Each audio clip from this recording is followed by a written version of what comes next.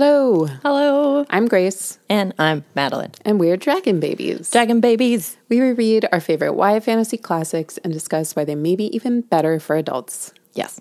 This week, The Lost Years of Merlin by T.A. Barron. Now also known as Merlin Book 1, The Lost Years. Yeah. Just to be confusing. I understand why these decisions are made, but every time we cover a book whose name has changed, it's just a real struggle for me personally. Yeah. And I keep getting confused and thinking it's a different book. But that's a problem for my personal time, not pod time. This book was published in 1996. It is the first of 5 books that are contained in the Merlin saga. And it is one that we did read often as children. Yep. I read more books in the saga. I think that you did too. We had quite a few of them, if not all. Yeah, I didn't read very much. I think I read once when he was older. But going back to it was a real joy. This book feels like a therapeutic exercise in a lot of ways. And I highly recommend it. It's pretty widely available. There's an ebook, an audiobook, or you can find it at your local library. Before we get into the book, let's talk about how the publisher chose to package and promote our edition. We have this somewhere, either in your books or my books. I know that it's resurfaced, but I just moved back to Seattle, and my life is in shambles right now, so I can't find anything. Covered in cats. Literally, there are 6 cats living in our house right now. We should have some kind of webcam set up. But anyway, this cover, I believe, is one of the earlier editions. It was a hardcover that we had, and it is a beautiful painting of Emrys with trouble on his shoulder. He's gripping his staff, which is way more beautiful than it had to be. Of course, it was, supernaturally formed by a thinking tree. Yeah, so I mean, I guess it makes sense if it's beautiful. It's not your average. I found this staff hiking as a kid and then, forced my camp counselor to let me drag it all the way back to the cabin and on the bus. I mean, I did that once on like a 4-day trip. And every day it would be like, oh my God, Grace, don't forget your staff. Don't forget your stick. And once I did leave it at a rest stop, and I ran back like half a mile to get it. Amazing. Anyway, Emrys has his pendant hanging around his neck, the Galator. He has on rough-hewn brown clothing and is gazing off into what must be the sunset because there are orange rays falling on his face, a cute little close cropped head of hair. And at this point, I think we're meant to see that he's not really looking with his eyes because he is blind and he's using his second sight to see. Yeah. And then there's a sort of misty mountain and a little tree in the background. So I think of this as him looking down on Finkyra. I adore this cover. Usually a cover like this, I wouldn't necessarily be super excited about because it's a little boy instead of a little girl. I'm looking at this through like as a child, 10-year-old Grace's eyes.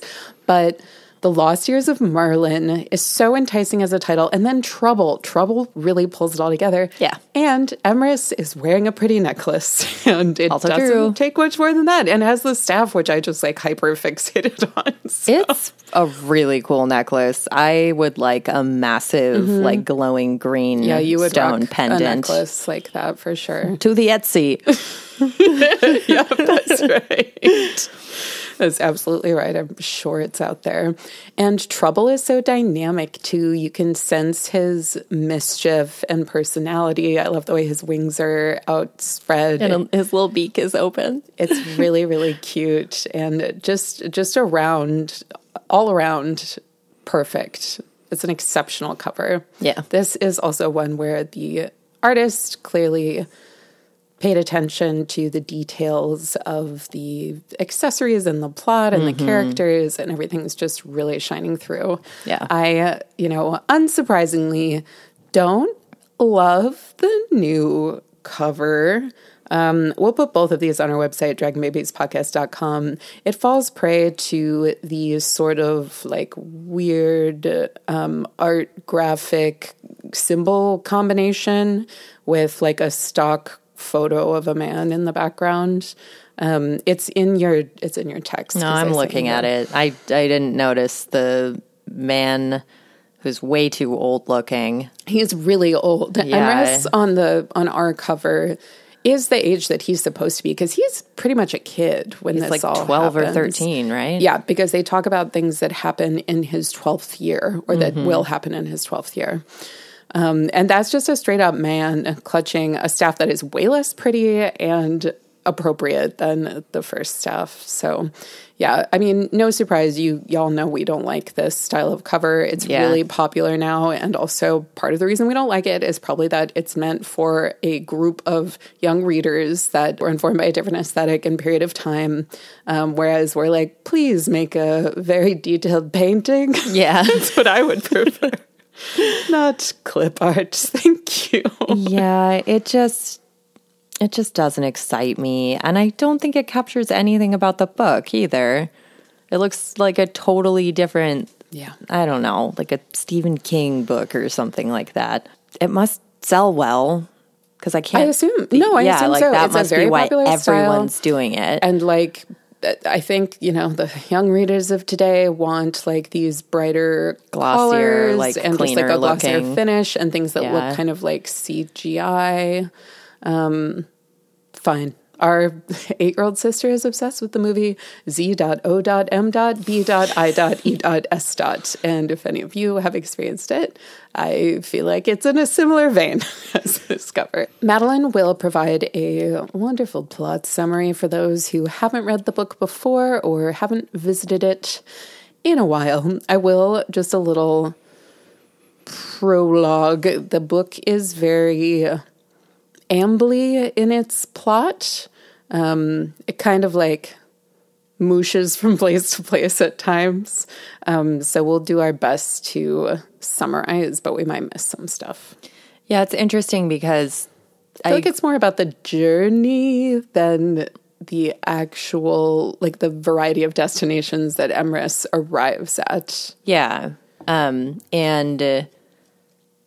And at the same time, I feel like it's a pretty straightforward hero's journey.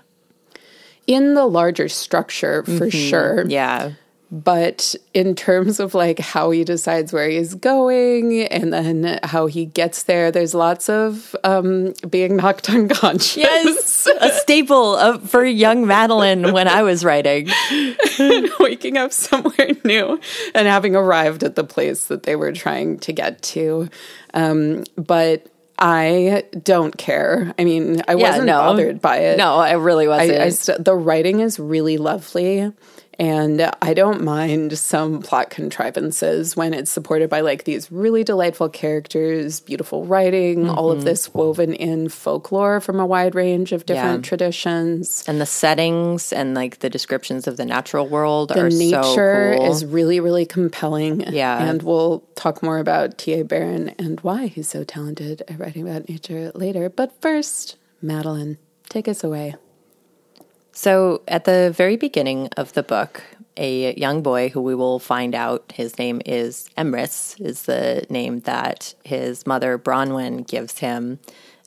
He washes up on a beach and he has no memory of who he is or how he got there. There's a beautiful woman with long blonde hair also washed up on the beach. And he's kind of freaking out.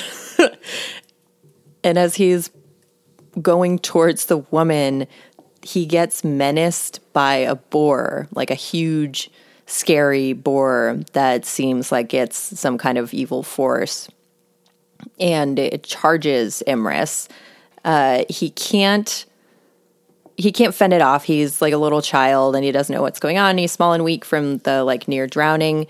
But a stag comes out of the woods and fights the boar.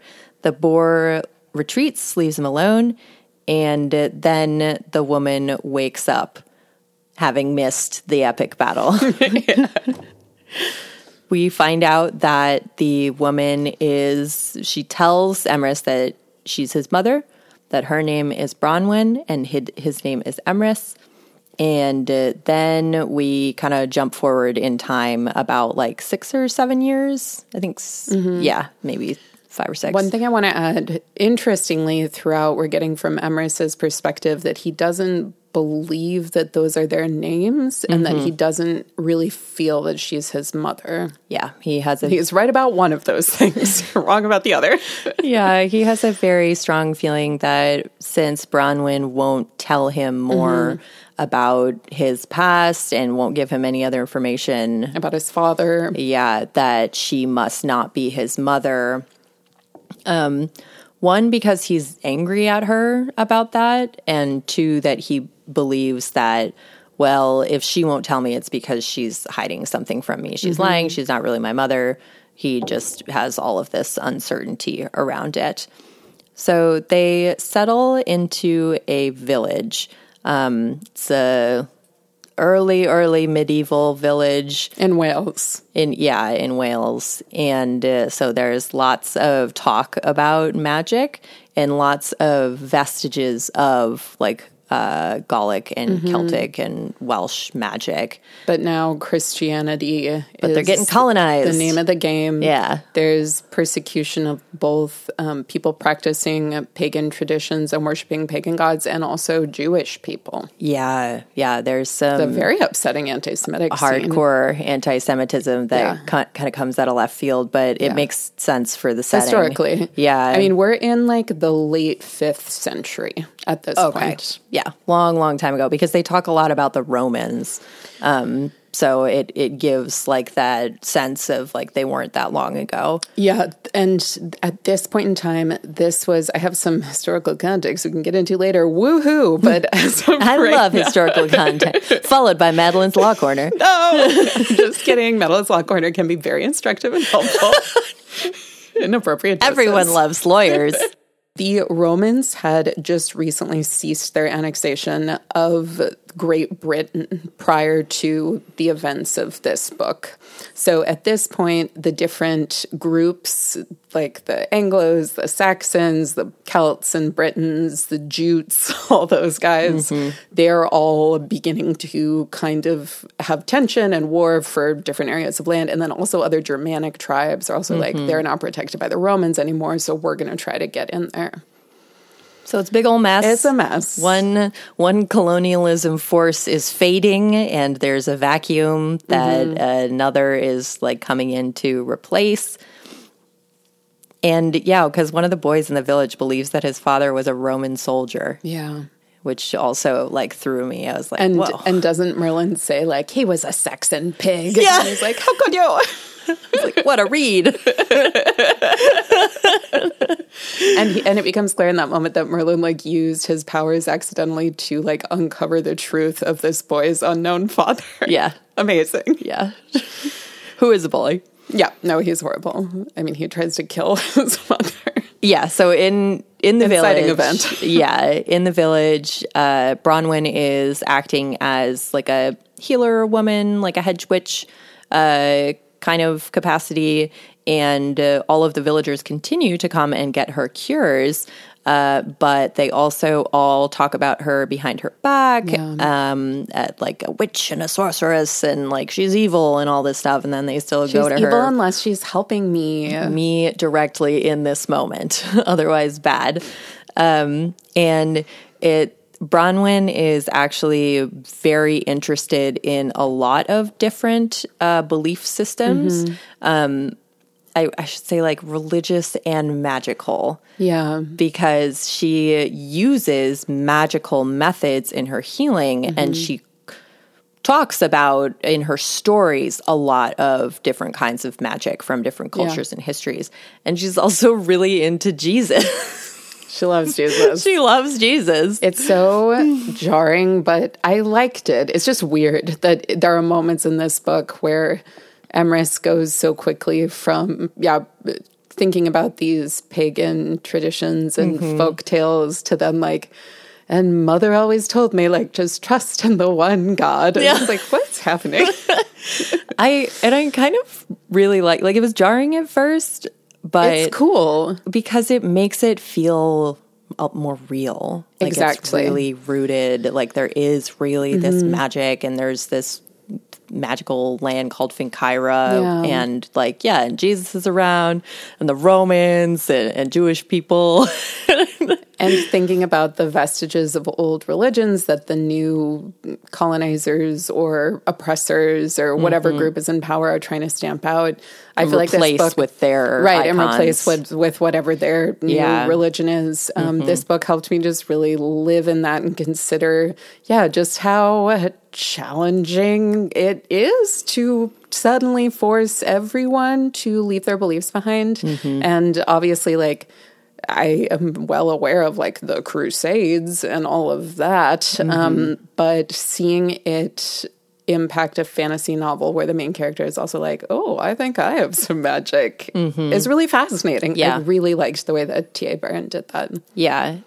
Emrys, during this time period, near the end of the time where they're living in the village, he kind of starts awakening to his magical powers, which makes sense time-wise because it's very common in all kinds of this stuff for magic to come in at puberty. Yeah, it's when a lot of other stuff starts happening, and that's a lot less fun than magic. So I'd rather have magic. Yeah, magic, please.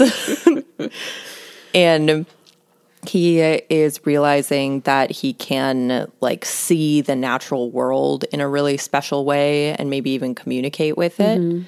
And tells Bronwyn about it, and Bronwyn is encouraging. Basically, I think she says well, the one God would want you to use your powers for good. Yes. So that's what he tries to do. He has a couple of scrapes with a bully whose name I don't remember. He doesn't matter. Yeah, he's terrible. He's the one who goes on an anti-Semitic rant and tries to burn Emrys and Bronwyn alive, saying that they're witches. Yeah, that they're witches, because he keeps trying to, he's a bully, so he's been trying to fight Emrys to hurt him, and Emrys finally goes off on him and tells him that his father was a Saxon pig, and wounded gravely by these words, he decides to kill both of them. And Emrys, in order to not have that happen, he uses fire. He has command of fire, and it's the first time he really calls on his powers in a sort of unhinged way. Before that, he just used it to make birds poop on people. Yeah, that's hilarious. Because they put a bunch of stuff nearby because they're going to burn them, and then so there's lots of kindling for the fire. And he accidentally sets a tree on fire, which falls on the bully. Emrys then plunges into the flames to try to pull the boy out because he doesn't want to kill him.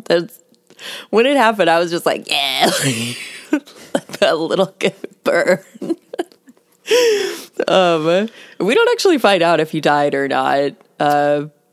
He does, because he comments at one point that the bully's going to have to go through life with really messed up arms. I think his arms got all burned up. But he didn't die. No. Oh, okay. I think he saves him. Okay, but he gets really badly burned. His face gets burned the worst, and he loses sight in both of his eyes, and he has a bunch of gnarly face wounds. Bronwyn takes him from the village after this, not a safe place anymore, and they go to, is it a nunnery or a monastery? A monastery. He at first has a period of deep depression when they're at the monastery, because he's I can't ever use my powers again because I hurt someone and I lost my sight because of it. And now I can't even see. I don't know what I'm going to do with my life. And then he and Bronwyn start basically practicing with his second sight, and he really dives into it.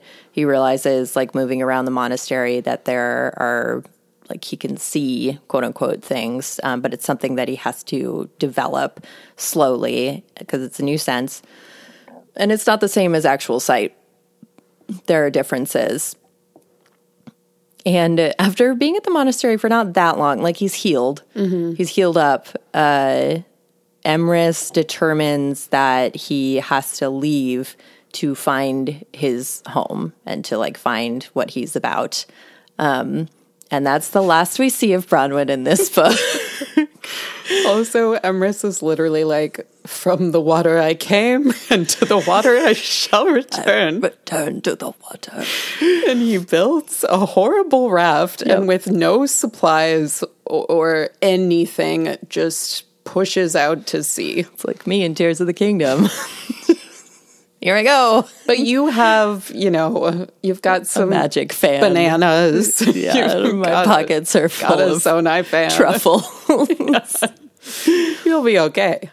So he heads off in his raft, and there's a giant storm, and he gets washed up on a beach again, which is fitting because it's the way that he left, and now he returns to Finkyra, which he's familiar with because of stories his mother told him, but he doesn't realize that's where he is yet. He wakes up on the beach, and I also forgot to say that he has the Galator, which was his mother's. It's the beautiful necklace that we see. Aforementioned beautiful necklace. Yeah. And at this point, we don't really know too much about it other than it's very special, and Bronwyn gave it to him, like, I don't know, it's his. And sometimes it kind of loosely warms to his touch. He can tell that it's happy with the direction he's taking. So yeah, he's it's being like a little supported by the Galator. Moodstone, kind of. And it like shines. Stone. It shines when he feels love, so it can tell him who he loves. Yes. Which, I mean, could be useful, honestly. Yeah. He just heads into the woods off the beach because he doesn't know where he is, and he's trying to go like find food and shelter. And he gets like trapped in a tree, I think. He's like sort of stuck. a tree net. A tree kind of holds on to him and won't let him go. Yeah, it's like a Ent situation, or maybe more like the trees in Fangorn Forest. Fangorn, yeah. Fangorn, yeah. Here's our Lord of the Rings rough. There will be more, I'm sure. There will. Yeah. And then he meets Rhea, who at first mocks him and is like, who are you? You don't know what you're doing. Like, come on, buddy. Yeah. And I am a cute little tree girl. Yeah. And she has good reason to be distrustful of strangers. Because there are goblins coming into the forest for the first time ever. Yeah. She takes him home to her home tree, whose names I forget. It's like a Barassa or something, but it's the oldest, wisest tree. And they're also like tree people. Well, there's only one who's left, who is a very sweet, like, tree woman. It's hard to describe them. They're not quite like Ents. They're more of an equal blend of human and tree rather than just like an alive walking tree. Right, yeah. And, speak in like a wrestling sort of way. Yeah. So she takes him back to her home tree to meet her tree woman mom. Tree mom and tree surrogate mom. Yeah, yeah. And while talking with her, he finds out that there's something really horrible happening in Finkyra. There's a blight. A lot of the land is already blighted, and it's full of goblins, and the natural creatures and people of the land are basically cursed at this point. And he learns that it's because King Stagmar is possessed by / it's like a Voldemort Professor Quirrell type situation, I feel like. Also kind of like a Theoden situation. Oh, okay. I would say more so because Quirrell's just such a whimpering little nothing. Yeah. Whereas Theoden is like a mighty king that has been, whose downfall has been brought about by like him looking too far in these unhealthy directions. Yeah. So King Stagmar, he is like has become one with the demon Rita Gaur, and made some sort of bargain with Rita Gower, and that involves the complete blighting of the entire land, and he won't stop in his quest for destruction because he does what the demon tells him to do. And the demon basically makes him have like late reign dictator syndrome, where he's really, really paranoid and is like putting tons and tons of resources into like quote unquote protection and weaponry, and doesn't trust anything in the land, doesn't see anything as like good or worth saving. Like it's all just about him and his quest, basically. They have an undead army. Yes. They build the Shrouded Castle, which is a constantly spinning stone castle, which the imagery of which I love. And also it is so destabilizing. And I love that there are multiple moments where Emrys is like having to put his staff down to sturdy himself as he's trying to walk around this stupid spinning castle. It's like you're already dealing with so much, and then you have motion sickness on top. And, you know, Rita Gower gave him or made him build the statue for protection. I don't know. It does seem difficult to attack. Everybody will just spin off. Yeah. Don't worry about it. And Rhea tells him basically that she had a dream where someone would come in from outside the forest and he would save us all. And Emrys at this point is like, whoa, I'm on a quest. I already have a whole deal. And I don't know who I am. Yeah, like I don't know what your deal is, but it's your deal, and I've got me, basically. But maybe you actually learn about who you are through helping others. Yeah, and he isn't getting out of this quest. We know that as soon as it's presented to him.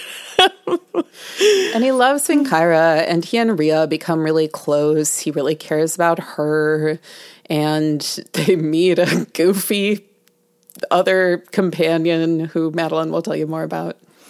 Yeah, so they set off and are really quickly... Okay, first they meet Shim, who is a giant, and he's a very small giant. He's a little giant. Yeah. The voice that the narrator uses for him in the audiobook is amazing. 10 out of 10, no notes. And he is also kind of... The way that they find him is because there's this wild amount of bees. And it's an old stump full of bees, so there's tons of honey. So many bees.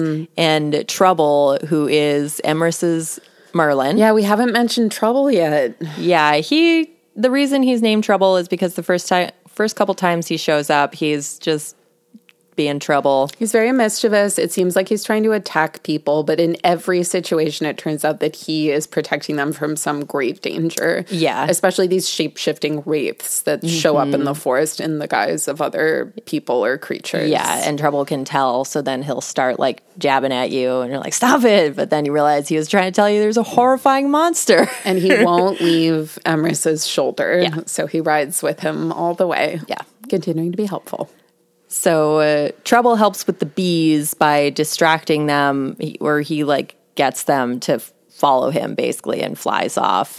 So then Rhea and Emrys run to go get the honey, and while they're just shoveling honey into their mouths, they accidentally poke Shim's nose. They try to pull it because they think it's a honeycomb, but it's a nose.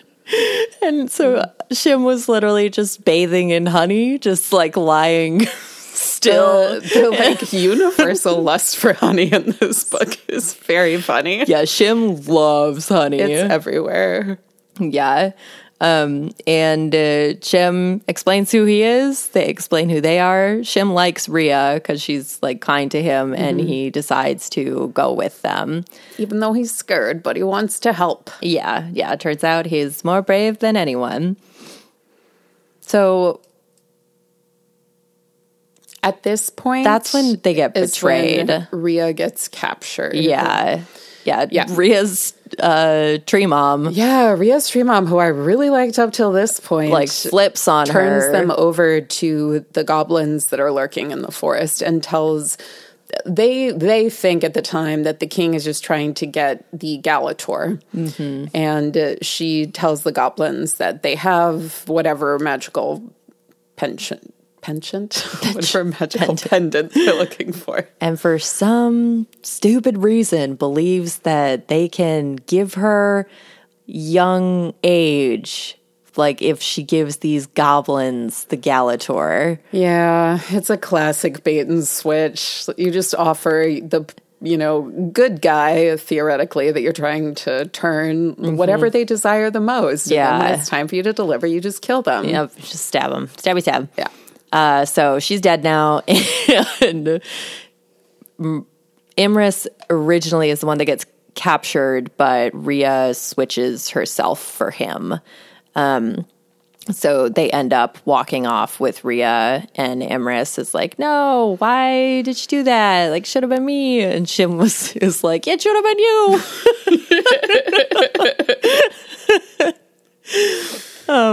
And he decides that the quest is now go get Rhea, go save Rhea. They meet Kierpre, who they're like literally about to be overtaken by goblins, and he like opens this little door and he's like, get out here, and they run in there. Not the first time that happened. And so they enter into his beautiful home, and he has a big library, and it feels familiar to Imris. And Shim immediately starts eating all of his honey. And it turns out that Kierpre knew Imris's mom and is like, your mom, Bronwyn. And Imris is like, uh-oh. No, he actually says her name is a different name. Elen. Elen. Yeah. And then through asking questions, Imris is able to ascertain that it is indeed his mom, and that Kierpre knew him when he was a little baby. And his dad is maybe evil now. Yeah, that he's told that his dad like sits on the king's council and so has been part of Stagmar's whole evil deal. It's funny that they like downplay that. I guess they thought that Imris couldn't handle knowing that. I mean, spoilies. We're getting there. His dad is more involved in that. Yeah. But it's just funny with him knowing that they're heading for the castle. I know. Be like, he serves the king. Maybe he's just like, this is not my duty. Not my business. I don't have to take care of this. Yeah. No, thank you. It's true, though. So he says they should visit Domnu. Yeah, is the one that tells him to visit Domnu. They get out of there. They go to Domnu, who is really has the vibe of like a death god, obsessed with playing games and sees... But as a woman, which I liked, or like somewhat female presenting. Female coded. Yeah, female coded. Yeah, I think so. Really scary. And bald, which is just badass. Also bald, yes. Rocking their evil ways. And I mean, it's maybe evil's the wrong word because it's more of like a chaotic neutral type deal, I think. Yeah. And he finds out that someone already bet against him living the next 24 hours with Domnu. Which is a little bit of a bummer to find out. And he decides to make his own wager. But Domnu bet that he would live. Domnu bet for him to survive. No, yeah, like Domnu's upset to see him because she's like, oh man, bad deal, bad deal. He decides to make his own wager, and he tells her that he'll give her the Galator if he gets them to... If Domnu gets them to the Shrouded Castle, he'll give Domnu the Galator. If he returns alive, then Domnu has to give back the Galator. Yeah, which didn't happen in this book. I really thought that they would go back. That was going to be the last thing. Yeah. I do. I mean, I really want to read more of them. So days. Hopefully it's like the first thing at the second one. Or maybe he's just like, whatever. I don't want to see Domnu so much again. Of the other treasures, and I really don't want to go back there. Domnu makes Imris and Shim tiny, and they ride on Trouble. Who is a Merlin. So cool. I know. Yeah, it's a really, really cool scene. So Trouble takes them to the castle, and once they get there, then they become large again. I like that instead of making Trouble big, Domnu just made both of them very small. I thought that was cute. And also more realistic when it comes to like the load bearing ability of a hawk. Sure. And also you maybe don't want to like very obviously be a gigantic hawk flying into this castle. That too. Good for subterfuge. Yep. That's why they didn't ride the eagles to Mount Doom. Among other reasons. But we will not have this conversation. We will not stoop to this level. So they show up at the castle. Emrys finds Rhea in the dungeon, but Shim, he loses track of him, he says. He doesn't know where he wandered off to. And so he and Rhea are planning to escape when they get caught by the goblins and the dead men. I forget what, doom-faced? They're like...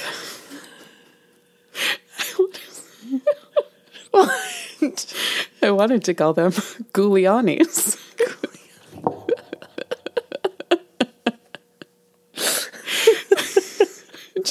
And they're really bad lawyers. They're really bad. Bad at everything, in fact. But they're Goulians. That's what they're actually called. Goulians. AKA Gulianis. Gulianis. Yeah, that's what they are from now How on. have I not seen that anywhere? Guliani. Okay, please continue.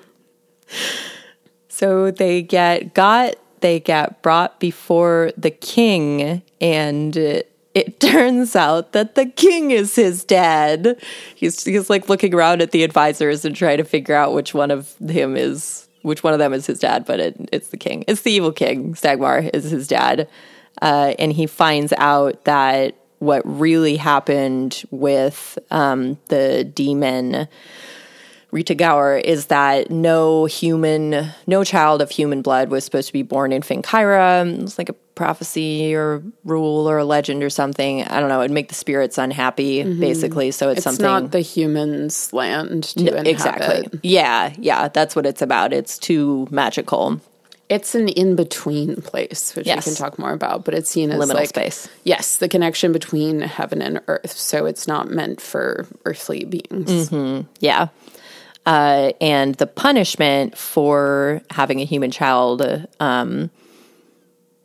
is that the human child is exiled and the mom gets thrown in the evil cauldron that kills you.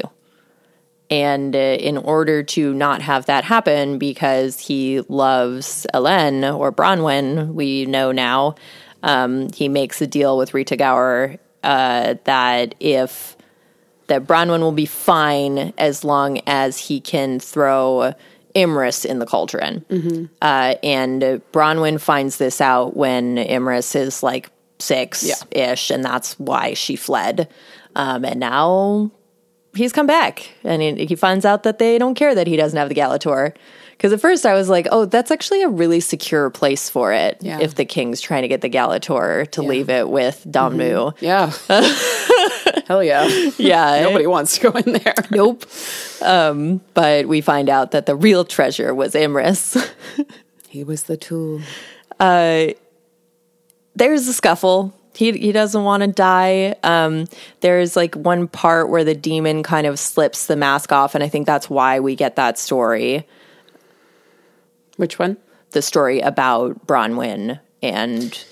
Yes. Yeah. So what happens is that Emrys decides to use his powers because he decides that if he uses them out of love and out of a desire to help people rather than out of fear and trying to commit vengeance, right, he can trust them. And he feels the wall of flames rising again. Flames on the sides of my face. And he pushes them down. And instead he grabs one of the like secret lost treasures, which is, I can't remember what it's called. It's like the dual blade or something like that. And one side cuts your soul and the other one heals it. And he cuts his dad with the soul cut inside. Yeah, so then why he starts to be able to like exist out of his demon possession or his god possession and be able to be more honest about everything. But then Rita Gar cuts him with the soul, like, preserving side. Yeah. So then he gets, like, sucked back into his control. Yeah. And ultimately it becomes a battle between Trouble and Rita Gower as, like, a shadowy fist. Yeah. Trouble whips in there and starts battling the ancient demon. Super great. It looks like it's ultimately a very tense battle.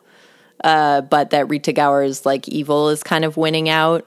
And Stagmar is like, get him in the cauldron. Like, the Gouliants have got him, and they're going to throw him in the cauldron. Trying to get Emrys in that cauldron. Yeah, and then suddenly... It's called the Cauldron of Death, but I can't help but call it the Black Cauldron. Black Cauldron, yeah. Which we'll talk about. Suddenly, Shim sprints through, pattering with his teeny tiny giant feet, and he throws himself in the cauldron.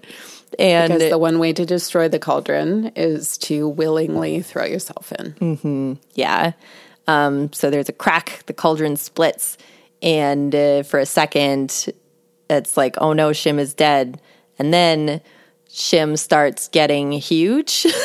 Very huge, because he's fulfilled an ancient song, a prophecy about giants dancing in the hall, and then all small the giants becomes big, come. and ends become beginnings. Yeah. And then the giants who have been hunted into hiding or, quasi-extinction because of another prophecy that the giants would overthrow the king and overthrow Rita Gar. It all goes back to the prophecies, you guys. It's ancient magic, and you know. You get it. And the giants all show up, and they crumble the castle. Yeah, Sorry, I got too excited. It's your summer. You're doing a great job. That's okay. I appreciate the help. Their dancings and prancings destroy the castle. Great way to destroy an evil stronghold is by dancing it to death. But meanwhile, something very sad happens. Because Trouble ultimately, along with Rita Gower, dies. They both shrink into small white and black points of light, and then they disappear. So what we're surmising happened, and what Emrys thinks happened, is that they took this very rare path that you can take, where you pass directly into the other world rather than waiting or traveling through some kind of liminal space. Yeah. And because obviously Trouble was going to the good place, that like maybe Rita Gar got pulled up there. We're not sure. Obviously we'll learn more in the subsequent books. Yeah. So they're in the Elysian Fields, and that is sad. But there is also this hint of like, well, maybe we'll see Trouble again sometime. And maybe we'll see Rita Gower too. Yeah. And Shim helps Rhea and Imris escape.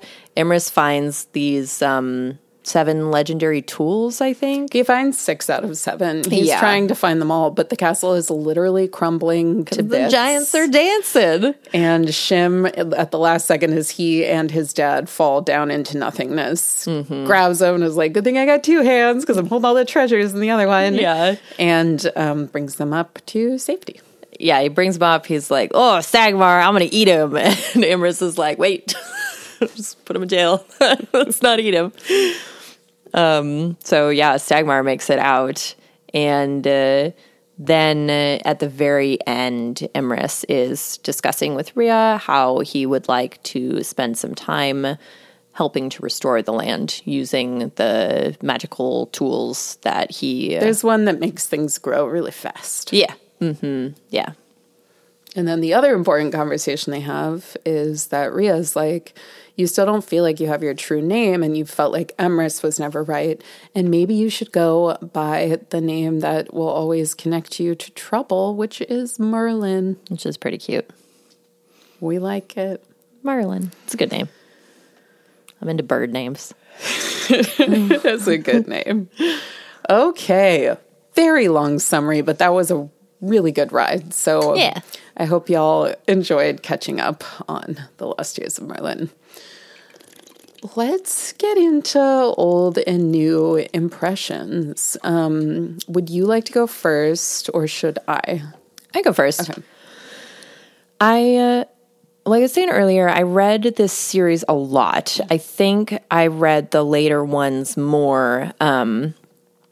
I don't know, just because I was a kid and I liked reading about older kids because it made me feel more mature. Feel that? But I think this is a really good foundation. Reading it was very peaceful. Mm-hmm. It was not, like, it wasn't stressful at all, even though some, like, pretty big stuff is happening. And it is a little more grim and grisly than a lot of, middle grade to YA fantasy books. Mm-hmm. Yeah, and I mean, maybe because I'd read it so many times, but it just feels like very comfortable and not scary, basically. Like sometimes books like give me a lot of anxiety. Yes, same. And I really didn't get that with this. And I remembered that Bronwyn was his mother, so I just felt so bad for her, when she's being like, why don't you ever call me mother? It's like, because you're not my mother. Oh, dude, she is. And he feels so bad when he realizes that she actually is. And we don't really learn why he felt like she wasn't right, especially because the whole book is about his, senses being correct and him being able to figure out, what's true beyond what's I really think it was about surface. Just, his anger and his angst. Yeah. And his, rejection of her because he believes that, she could tell him all these things that he feels that are being kept from him, which, is true that she's not telling him things, but it's not that she's not his mother. It's that she's, completely destroyed her life to give him his. Yeah. And he does, come to realize that later, which I appreciated. Sure.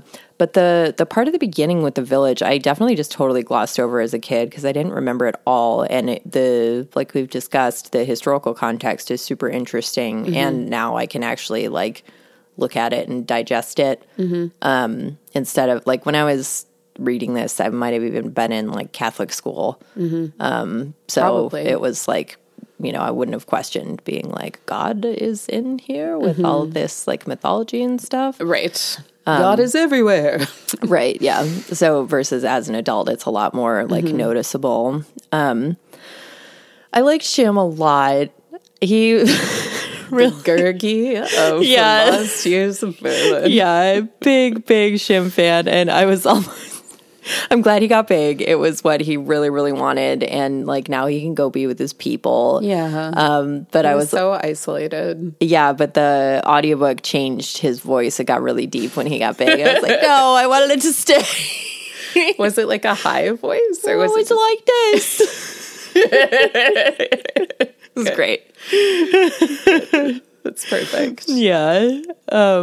I thought that the spider was really cool. Yeah, talk about the Grandalusa. That was her name, right? Yeah, I liked the vibe of I have all of this information and I can tell you things, but I will eat you because I can't stop eating. And I love that she changes her size to small just to make them a little less appealing to her, but then she's like, I'm going to get big again. Yeah. I'm going to do it. It's going to happen. Yeah, and it was funny too, imagining the cute little silver spider when she was small and then turns into just eating some beetles. Right, and then turns into a horrifying behemoth spider that everyone's just everybody run.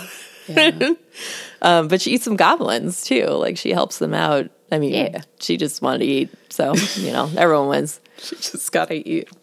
But yeah, a lot of Lord of the Rings influences, a lot of Black Cauldron influences, and a lot of influences by historical, rooted in historical magic practices. And I've been very interested in nature, / natural magic for a while. So it was really cool to see so much of that in there.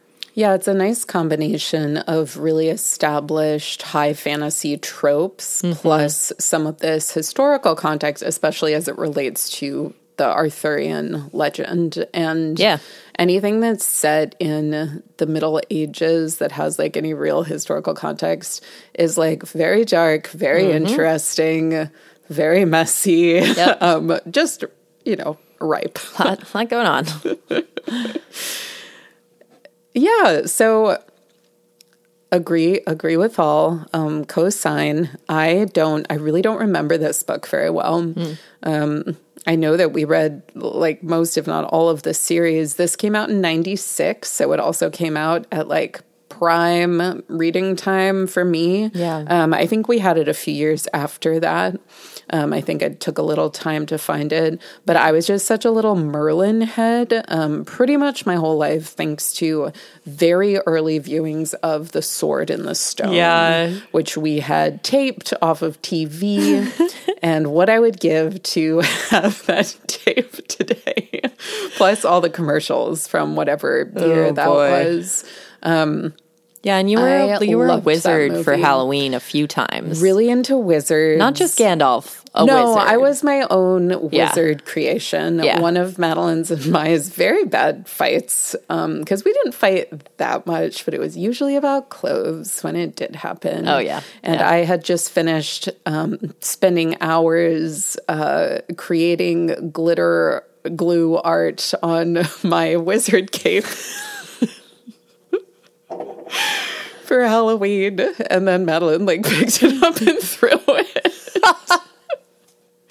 And it got some glitter glue on the floor that remained there until we left. I have only a vague memory of this. It was a long time ago. I do remember the cloak, and it did look messy, which makes sense messy. In context.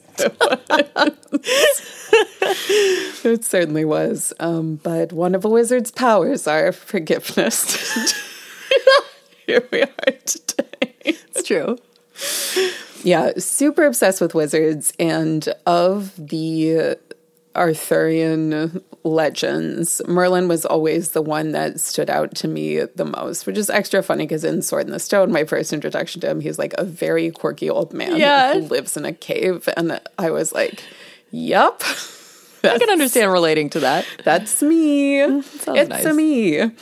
It was really fascinating reading this book from an adult perspective and thinking about the ways that T.A. Barron approached, like, first of all, just doing a Merlin series, because I can't imagine how intimidating it is to do like a relatively straight Merlin series where you're really drawing on all of the folklore and historical context and very established versions of this character. But I think the reason that Merlin is so appealing, like truly to so many of us, I mean, Merlin heads, get at me, is because he has been so many things. Yeah. And he's a really weird character.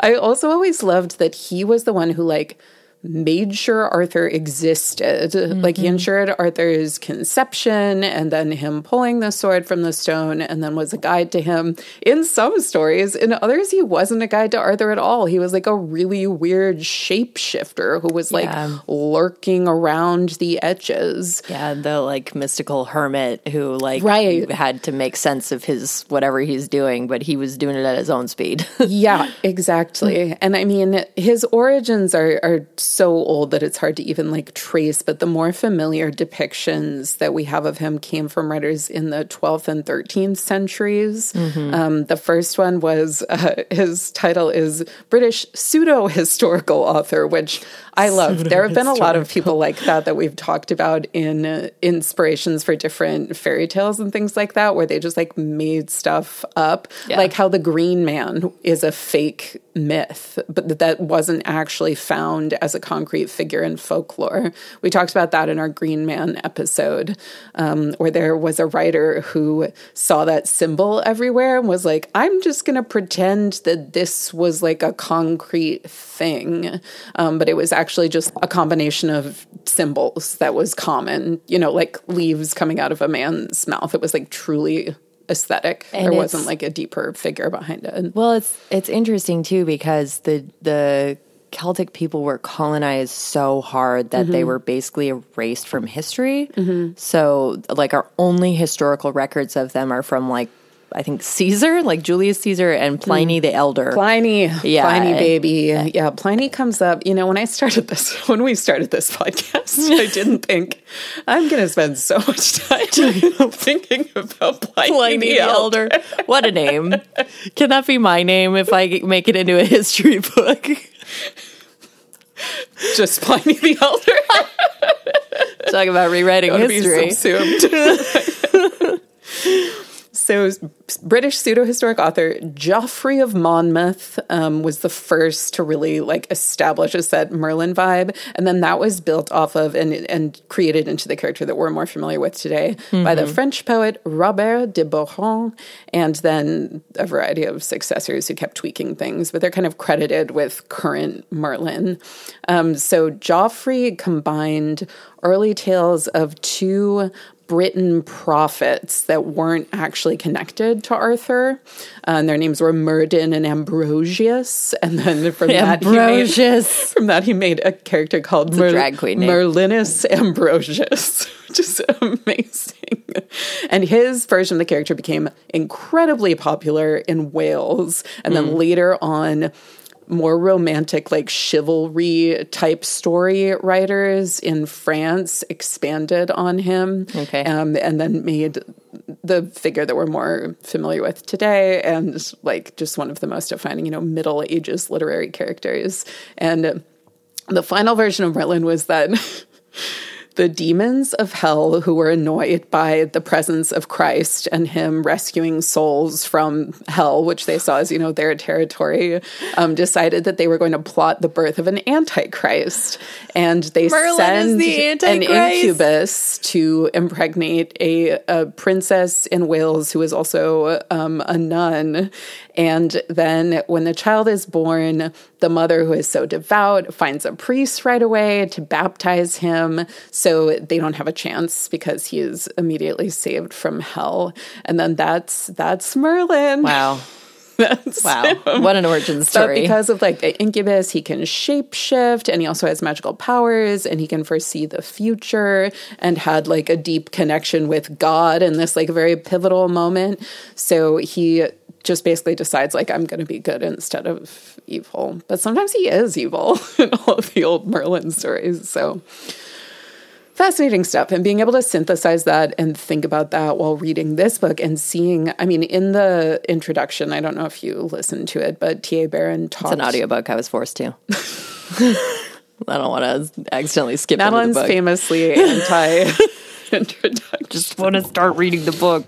And then I guess if it's an epilogue or an afterword, you can skip it because the book is over. So authors put it at the beginning. I'll listen to an epilogue. If it's an epilogue, if it's part in of the book. Story, yeah, then I'll listen to it. But if it's an afterword, I'm probably authors' notes afterwards are probably switching over to a YouTube video at that point. I'm finished. And he talked about how it was really frightening to take on this character, and that he thought it would be compelling to focus on this period of Merlin's life that hasn't gotten a lot of attention when he is just a kid and is trying to understand himself.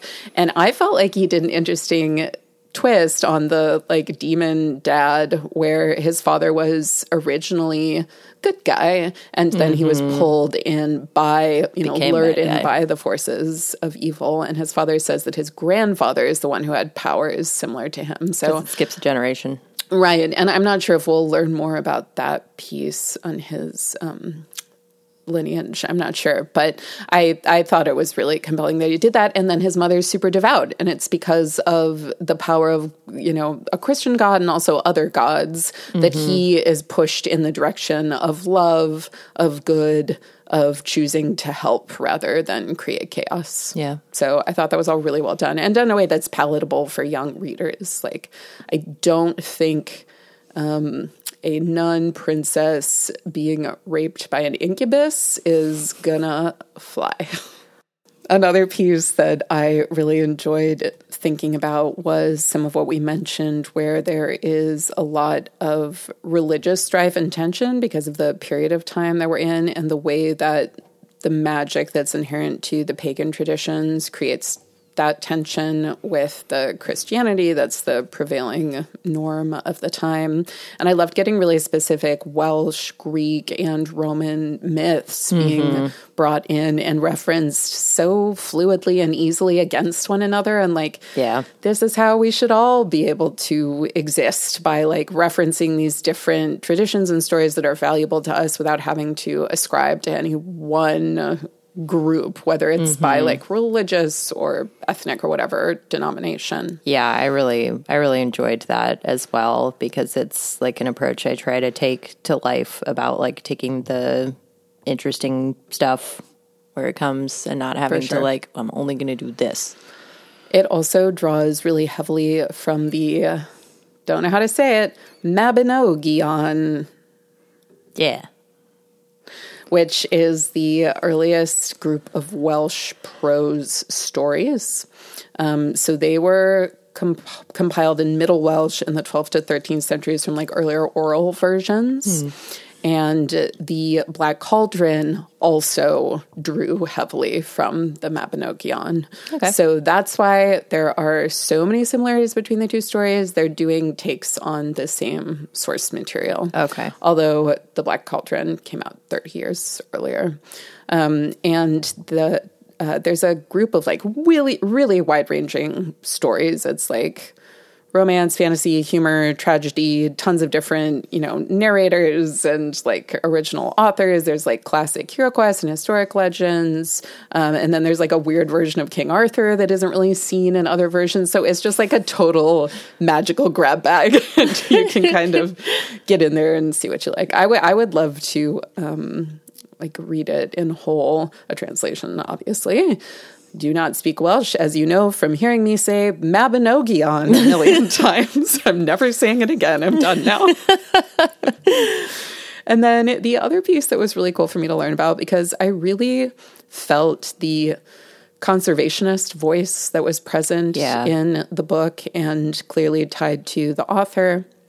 And my mother-in-law is an activist, conservationist, environmentalist, and author.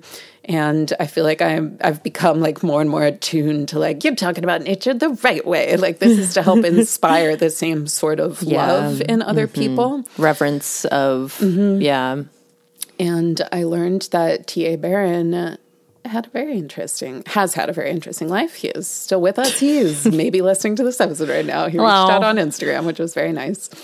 He was a Rhodes Scholar, so he attended Princeton, Oxford, and Harvard, so he has business and law degrees. Whoa. Did a lot. Then he initially worked at a hedge fund, and then in 1990 it was like, absolutely not. I'm going to leave this behind. I'm moving back to Colorado, which is where I grew up and became obsessed with mountains, and I'm becoming a full-time writer and conservationist. And since then, he has written more than 30 books for readers of all ages, is very involved with many different conservation organizations, and has continued to create like a range of different scholarships for students interested in studying environmental law or environmental studies and biodiversity research. And so he's like really committed his life to giving to this cause. That's awesome. A brief misstep into finance. Which, hey, good on you for getting out. Yeah, that's really, really cool. And he has said that it's very important to him to write about nature and ecology in mythical settings. And he is inspired by nature's power of renewal, plus humanity's power of free choice. So that combination is really potent. Yeah. And he said, quote, "I truly believe every person can make a difference. That's why I'm drawn to heroic quest stories." And looking at this story as a heroic quest story, I thought, like we've been saying, there are a lot of pretty common tropes present. There's this boy who doesn't know his lineage or his father. He sets out on a mysterious journey guided by instinct alone. Yep. He gains friends through whom he experiences personal growth as he realizes that it's more important to help those around you than to be totally interested in your personal pursuits. And in the end, he even gets the classic, like, I am your father moment. Yeah, I know. Which is great. But through all of that, there's just such a gentleness to the way that these characters are fleshed out, to their experiences in Finkyra and in the forest, and to just the general broadening of awareness that Emrys undergoes. Because at first he is just, clearly like friend smitten with Rhea and wanting to help her, but he truly grows to love the forest and has a deep grief when he considers the fact that it's being destroyed, and when he comes across the dead giant stumps that were significant trees that have been ruined by the king's Gullianis and goblins and the like. And I found that all really, really pleasurable to read as an adult. So if you're looking for something like, it's not challenging, it's very beautiful, it's very soothing, and if you're feeling like just wandering in a magical forest for a few days. Great characters, too. Really, really good characters. I really love them. And we'll talk about Rhea during our Badass Lady Meters segment. Yep. First, it's trouble time. Animals, just like animals in this book. And we gave Trouble a pretty good introduction already, but Madeline loves birds. I very much appreciate birds as well. And I love the connection between the name Merlin and the Merlin bird. Yeah. And I thought that was cute. I love that when Emrys is on Trouble's back, when they're flying to the Shrouded Castle, he's really appreciating how thick and luxurious and strong his feathers are. And he's like, to me, when I'm big, they look just so insignificant, but I see this amazing framework. It's like a steel bar. Like, it's just amazing. And just like feeling his power beneath them. And they do something really cool where he's guiding Trouble with his second sight. Because this is when he overpowers his belief that his second sight doesn't work unless there is physical light. Which from the start I was like, my guy, you're not seeing with your eyes. You can develop this. Like, you don't have to have a light source, clearly, in order to be able to sense your surroundings. Like, to me, it felt more sort of like, I don't know, some version of echolocation or something like that. Yeah, like magical echolocation. Yeah, and he got there, he got through it, and he's steering Trouble by turning his head and wings in different directions, and they bust through a window in the castle and then like pass out against a wall. Yet another moment of unconsciousness, but it was pretty magnificent. I say this a lot, but I would like a video game of this book, and I look forward to being so terrible at the bird flying. The bird flying section. Also, what if the game makes the screen completely black? You have to see with your second sight. Yeah, I guess it would be kind of like Witcher's Sense, where you have to like hold down a button forever, and then you get little like fisheye lens. Speaking of adaptations of the book, there has been an adaptation underway with Disney for many years now, and T.A. Barron has a great page on his website where he puts updates there himself about how it's going. And it sounds like he's been really involved in the production process. The screenplay was originally written by Philippa Boyens, who wrote the Lord of the Rings trilogy, but then I think it's been so many years and, projects change hands, studios decide they want a different direction. She was, it sounds like, removed from it, but her version was continued on in development. That's cool. And so right now the writer is Chris Weitz, who wrote Rogue One and The Golden Compass and Twilight New Moon. Oh, boy. And Twilight New Moon.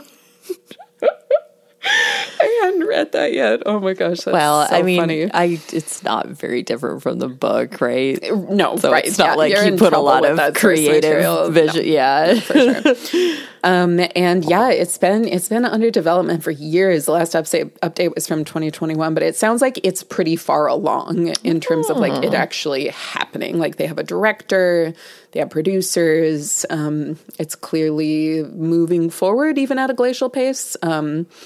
And now we have the writer's strike. So we'll see. Just work on the video game instead. There may be an actor's strike coming up quickly as well. So, this is the great thing about our podcast. We have enough books to cover until the day we die, just from books that have already been published. Yeah, much longer than that. Much longer than that. So we'll be here. Run out of TV. Dragon babies are here. Last note about T.A. Barron. He has his own podcast called Magic in Mountains, the T.A. Barron podcast. Haven't checked it out, but I encourage anyone interested to do so. Yeah. Pretend food. Pretend food. This honey. book had good pretend food. Buckets of honey. I mean, I was into it. It's all foraged for the most part, or like made by trees. Made by trees. I feel like that's also very like a Red Wally type food. Yeah. Near the start, Emrys is hungry and doing his like casual but meaningful adventurer thing where he's just like wandering, through woods with little regard for where he's going. Yeah. And he says, my gaze fell to a bouquet of tan mushrooms wearing shaggy manes, nestled among the needles at the base of the pine. From my forages with Branwen, I knew them to be good eating. I pounced. In short order, I had consumed every one, as well as the roots of a purple-leafed plant growing nearby. I love his casual confidence with eating random mushrooms and forest roots. Please, don't eat mushrooms unless you are certainly sure of what they are. It sounds like he was. That's okay. I guess it's a second sight type thing. True. Maybe the mushroom maybe it made the pendant glow or something like that. Didn't have a biohazard sign on it. After Emrys gets his second sight and he is able to move past his depression, he gets hungry. Right away, I started eating and hardly stopped, especially if I could get bread and milk, my favorite. Come back to that. Or blackberry jam on bread crusts, or mustard mixed with raw goose eggs, which gave me the added fun of making any nearby nuns ill. Yeah, that's gross. I don't want that. I No, mean, thank you. Is he eating it on, like, bread? Sounds like he's eating it with a spoon. Oh, I just had a little gag. Okay, but for a boy... It grossed you out, too. For a boy who says that his favorite food is bread in milk, that's bread-in-milk. Is that a sweet dish? Is that like, draw on your knowledge of Middle Ages cuisine. Is that like a pudding, maybe? Maybe, but honestly, for like, if it's like real delicious fresh milk and good bread, like, isn't that pretty good eating when you've been living in a medieval village your whole life? I found a recipe for milk toast, which is like brioche with cinnamon sugar in a bowl of milk, in like large pieces. Nah, I figured he just had like milk and he was dipping bread in it. Okay. I don't know. If the milk's thick enough, I would do that. Maybe it shouldn't be thick enough. Like fat, like creamy. All right, I got you. Right.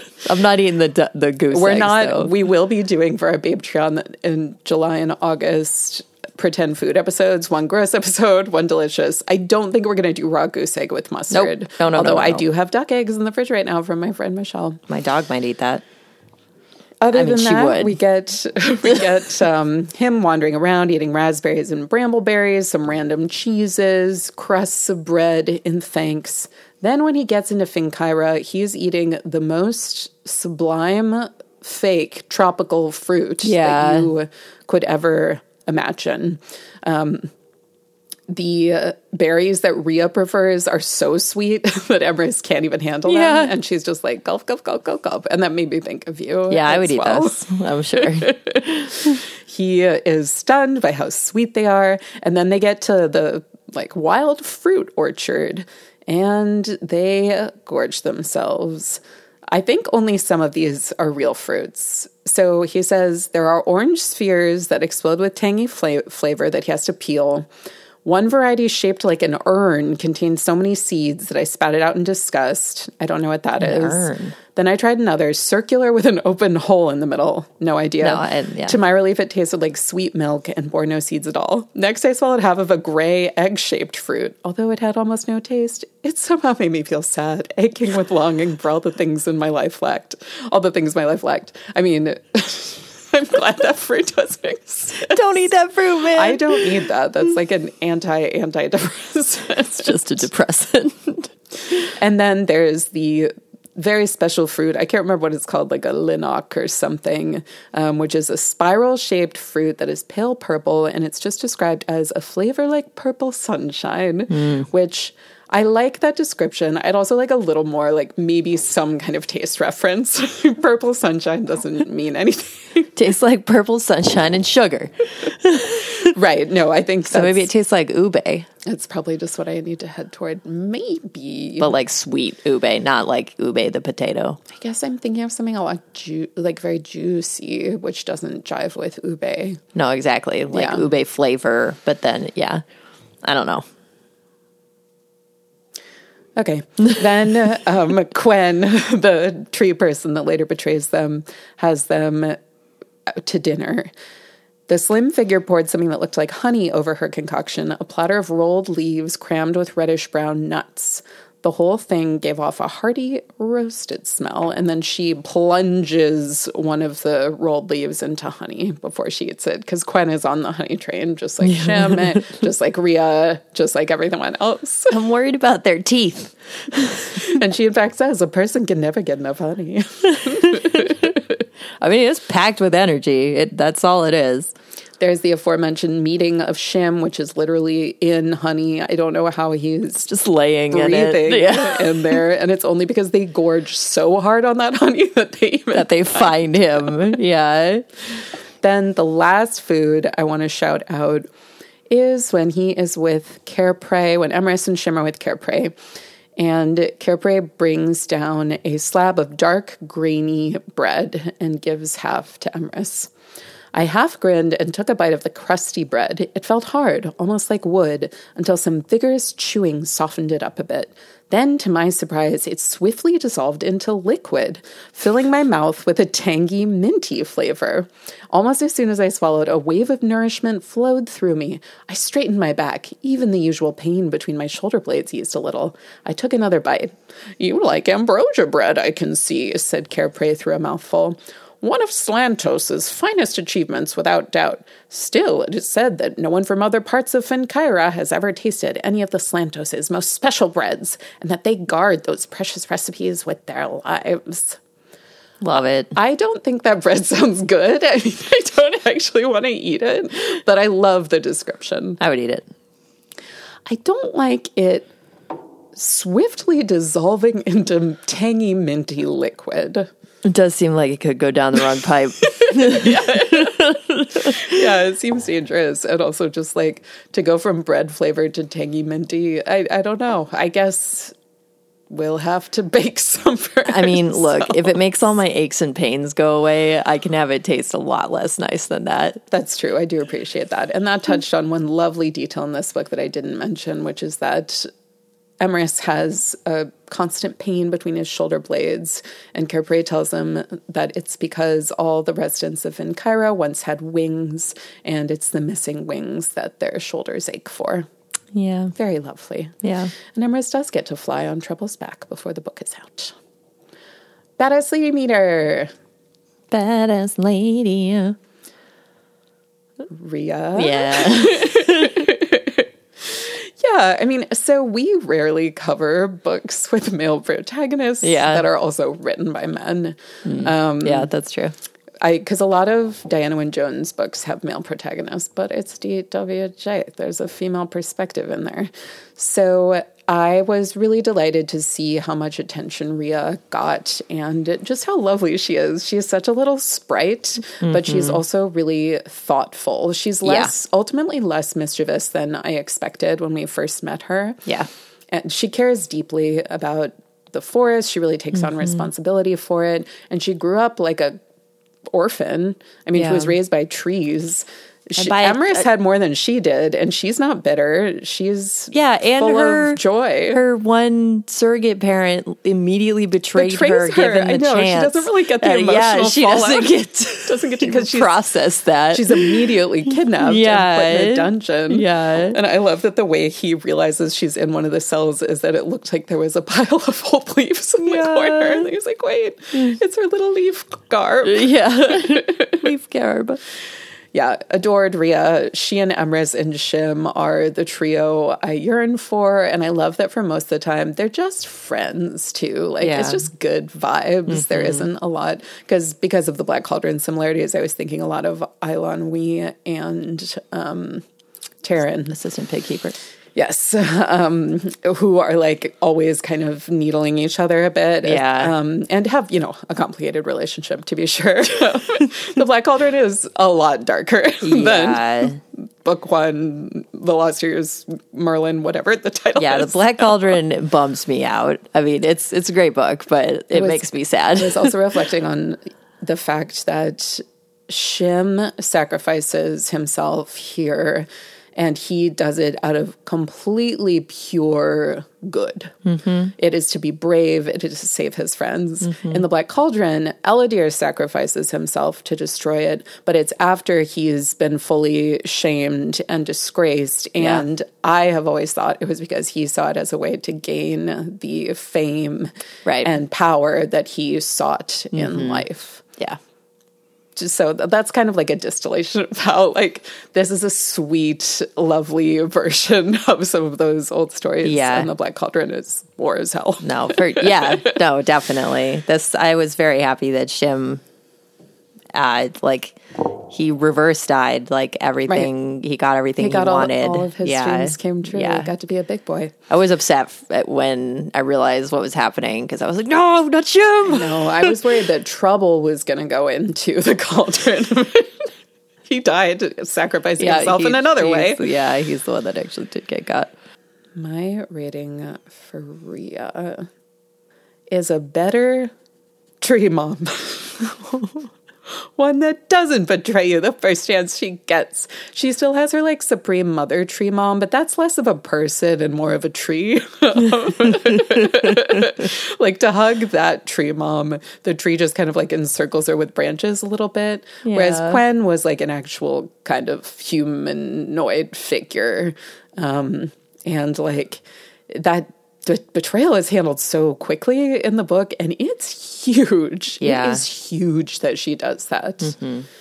Very sad. So I guess my rating is for that to not have happened, and Rhea to have an awesome tree mom who takes very good care of her and would never tell the goblins where she is. Actually, since Grace gave hers to Rhea, I'm going to give mine to Elen because I do feel like I wish she were in the book more. Yeah, and I feel like she gets a little shafted in favor of like, who's the dad? Right. I want my daddy. But she's definitely the most like tragic figure. Yeah. Her son won't even call her his mother. Yeah. And she like completely exiles herself from like, yeah. And my rating for her is being able to go home. Oh. Yeah. I want her to go to Finkyra, although like, I guess she can. I don't know. We're going to have to see what happens. To consult the spirits. And Emrys has the pointed ears of Finkyrans because he's half Finkyran. Mm-hmm. So, yeah. I don't know. I mean, after the events of this book, I think things maybe can be a little less inflexible. Yeah, right. But gosh, we're just going to have to see. We're going to have to check back in with Merlin. Merlin. Now we can call him Merlin. To find out. Yeah. So that wraps up, I can't say the actual name of the book anymore. The Lost Years of Merlin. That's how we knew it as children. It's 7:13 p.m. on a Thursday. I'm tired. It's been a week. It's dinner time. Yeah. Thank you so much for listening. We had such a delight covering this book, making this episode. Thank y'all so much. I hope you find the same joy in this book. We haven't picked our book for next month. I may just have to announce it on social media again.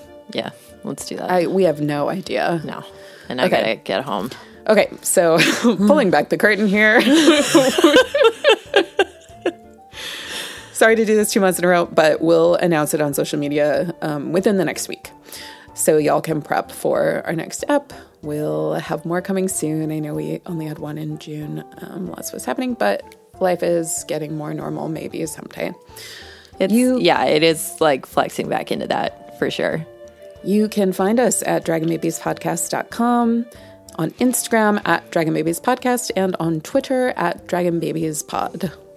And you can check out my Instagram where I post my art and pictures of my dog and sometimes weird, funny stuff on my stories. Pig and Doodles, Pignddoodles. Pig and Doodles is my handle on Instagram. And we'll be back soon with more good timey fantasy fun. Yeah. I'm Grace. And I'm Madeline. Until next time. Goodbye.